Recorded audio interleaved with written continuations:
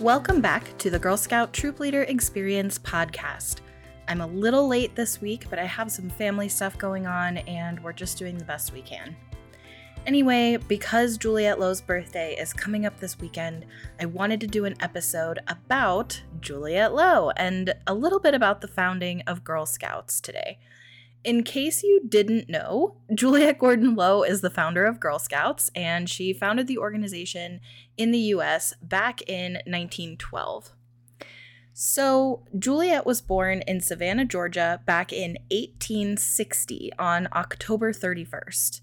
And Girl Scouts nationwide celebrate her birthday as a Girl Scout holiday called Founders Day.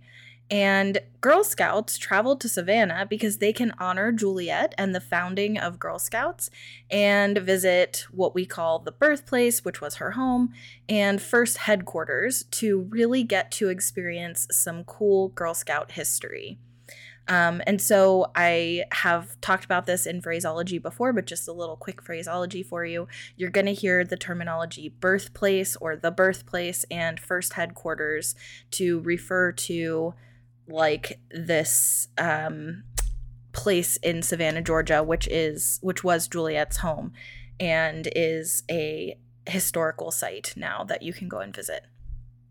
Anyway, let's put some perspective on the timeline of this, right? So I mentioned that Juliette was born in 1860, and that means she was born, honestly, not long after electricity and electric lights were first being developed.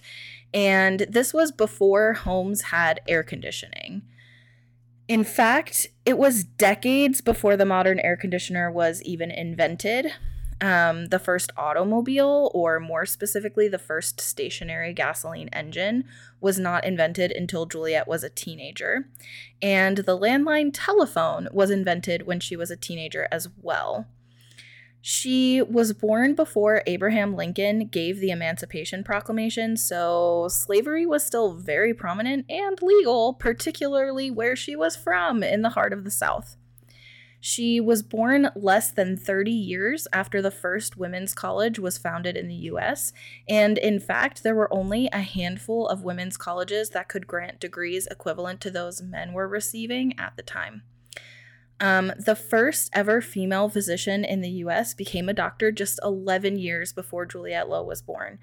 And the accessibility movement in the US has common roots with similar timeline to the civil rights movement in the US, which means that Juliette was born 100 years before the American National Standard Institute started the first initiative toward an inclusive world when it comes to like technical standards for buildings and facilities to be usable by and accessible to disabled communities.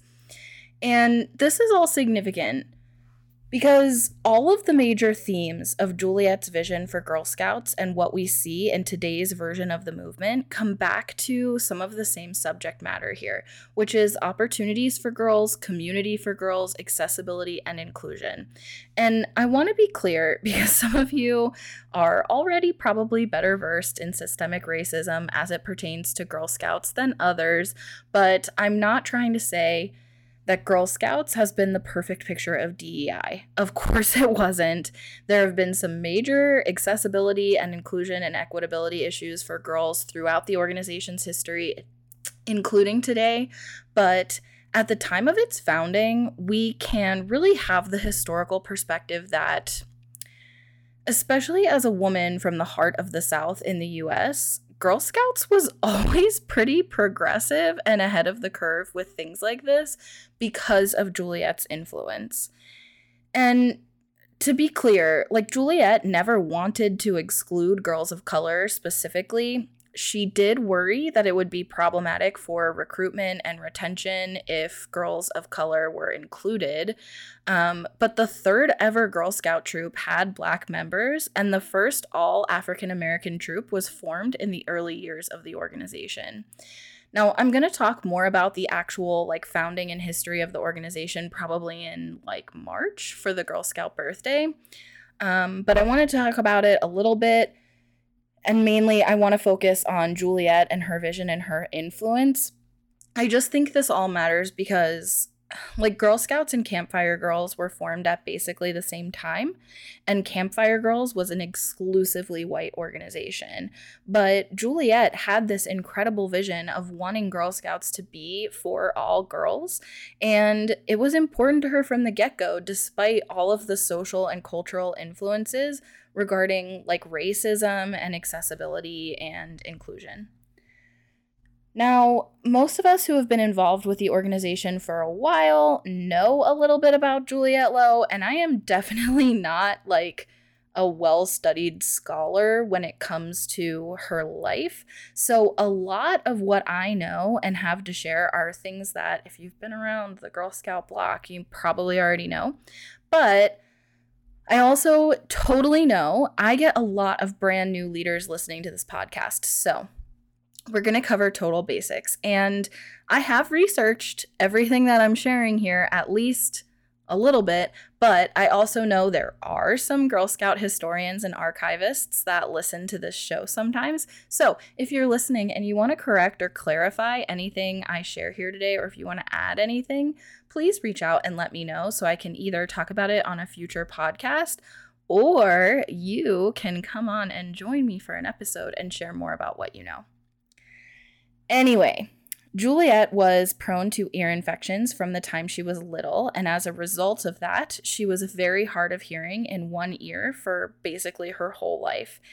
And side note, as a kid, I remember learning about this and feeling like a kinship to Juliette because I had ear infections a lot when I was little. So there's a fun fact for you. Anyway, eventually, fast forwarding to her wedding, she actually ended up getting a piece of rice lodged in her other ear, and the doctor who removed it actually ruptured her eardrum. So she ended up losing her hearing completely in that ear. So though she grew up hard of hearing, she actually was mostly deaf as an adult. And this is significant because it really served as a lot of motivation for her to ensure that girls who might experience any kind of disability are included and welcome in Girl Scouts. And she also infamously used her deafness to her advantage when it came to like recruiting adult volunteers or securing funding, because she would selectively not hear people say no. But backing up to her early days, she was always known to be eccentric and really smart and witty. And she also always loved being physically active and caring for animals, especially exotic birds. Specifically when it comes to athletics, she was particularly known to have a love of standing on her head, and she would famously do that as an adult as well. She was born into an influential and wealthy family and was brought up with quite a lot of privilege and good education. She attended boarding school as a teenager and a French finishing school in New York City, and yet she was often seen doing headstands or with an exotic bird perched on her shoulder. So she was just a really interesting person from early childhood all the way through adulthood. As a kid, she was affectionately known as Daisy, which is also a nickname that followed her into adulthood, and that is the reason behind the name for the youngest grade level as we know it today for kindergarten and first graders. Of course, that level of Girl Scouts did not exist until the 1980s, and it was originally just 1 year, not 2. In 1886, Juliette married William McKay Low, the brother of a friend from boarding school. And it was not a great marriage. They had a lot of issues, and to be frank, it sounds like he was kind of a toxic slime ball. But he traveled and he drank a lot, so Juliette was able to spend a lot of time traveling independently and just living a pretty independent life. She divided her time among Scotland, England, and the USA, and they had homes both in England and in Georgia. And again, because we're talking about historical perspective a bit in this episode, the first successful airplane hadn't even been invented yet at this time. So when we say they traveled a lot and they spent a lot of time apart, we're not talking like weekend trips, okay? We're talking like months and years at a time. But anyway, back to their marriage. Juliette and William did not have any children, and they spent most of their time apart. And eventually he left her for another woman. They actually were in the process of getting divorced, but it was never finalized and was left essentially pending when he died suddenly just a few years later. And he left almost his entire estate to his mistress, but Juliette successfully contested the will. Even though her friends and family did not think it was a good idea, she did it anyway. She contested the will. It was successful, and she was actually able to win back a large settlement, including his property in Georgia, which actually allowed her to continue living her life pretty much the way she wanted to. After splitting with her husband, though they weren't officially legally divorced at the time of his death, Juliette confided in close friends and family that she felt like she failed at marriage and at motherhood. And I think this is really relatable to a lot of women even today, but you can imagine the social pressure, even especially back then, when it comes to marriage and having children. But basically, she was worried about living life as a quote-unquote idle woman of the world. So she traveled to faraway places like Egypt and India, and she started focusing on her art and building community with friends and family all around the world. And in fact, 6 years after her husband died, in 1911, that is when she met the founder and the other leaders of the Scouting movement, which primarily was Robert Baden-Powell and his sister Agnes, while Juliette was traveling again through England. And Agnes had started a scouting group for girls in England called the Girl Guides. And when Juliette learned about this, basically she was super excited and enthusiastic. She immediately started helping, and she founded a troop for underprivileged girls in Scotland and in rural Scotland, and then 2 more troops in London before she returned her permanent residence back to the USA and started a group in Savannah in 1912. So Juliette poured everything she had into building the organization, which ultimately became the Girl Scouts of the USA. There were times she even went without electricity so that she could pour just all of her money into making Girl Scouts great.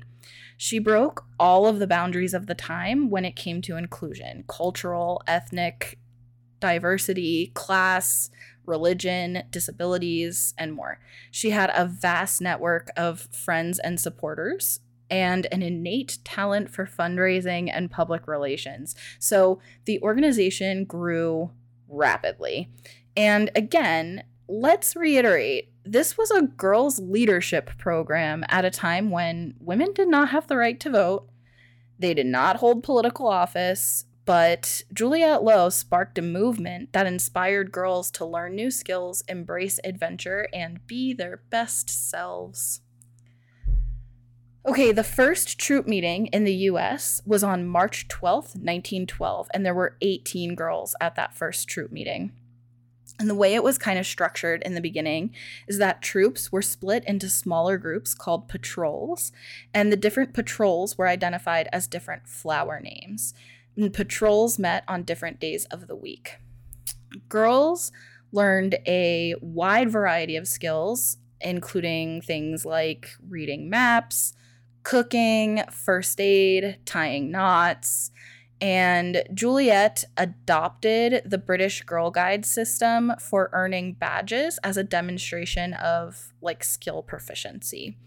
And as this continued and grew and evolved, whenever the question would come up about what to do next, Juliette was known for always saying, "Ask the girls." In fact, it was the girls themselves who decided that they wanted to be called scouts in America instead of guides, like in England and now in many other parts of the world today. When funds were short, Juliette sold the most valuable thing she owned, which was a strand of pearls, in order to fund the organization. And because of this, pearls are a consistent symbol in Girl Scouts, especially with volunteers and volunteer appreciation and recognition. So you'll kind of hear pearls or see pearls or whatever a lot. After World War I, Juliette visited England again and reconnected with the leadership of the scouting and guiding movements there in an effort to bridge a connection between the US organizations and the British ones. And it was during this trip that she represented GSUSA on a new international council of Girl Guides and Girl Scouts and helped expand the movement to new countries all over the world, including in South Africa, Australia, New Zealand, and China. And of course, this council ended up becoming WAGS, the World Association of Girl Guides and Girl Scouts, and that is the same, I guess, panel or organization or council, whatever, who started the World Centers and World Thinking Day, which was originally just called Thinking Day. Anyway, just a decade after founding Girl Scouts in the US, Juliette learned she had breast cancer, and she mostly hid her condition and her treatments and how she was feeling, because she really didn't want people to feel sorry for her, and also because she didn't want to slow down. So she just continued working tirelessly for the movement. She kept a really busy schedule, and basically she did not let it slow her down at all when it came to growing and improving and developing the organization. She actually died in 1927 and was buried in her Girl Scout uniform in Savannah, Georgia. And the day after her death, hundreds of Girl Scouts attended a candlelight service in her honor.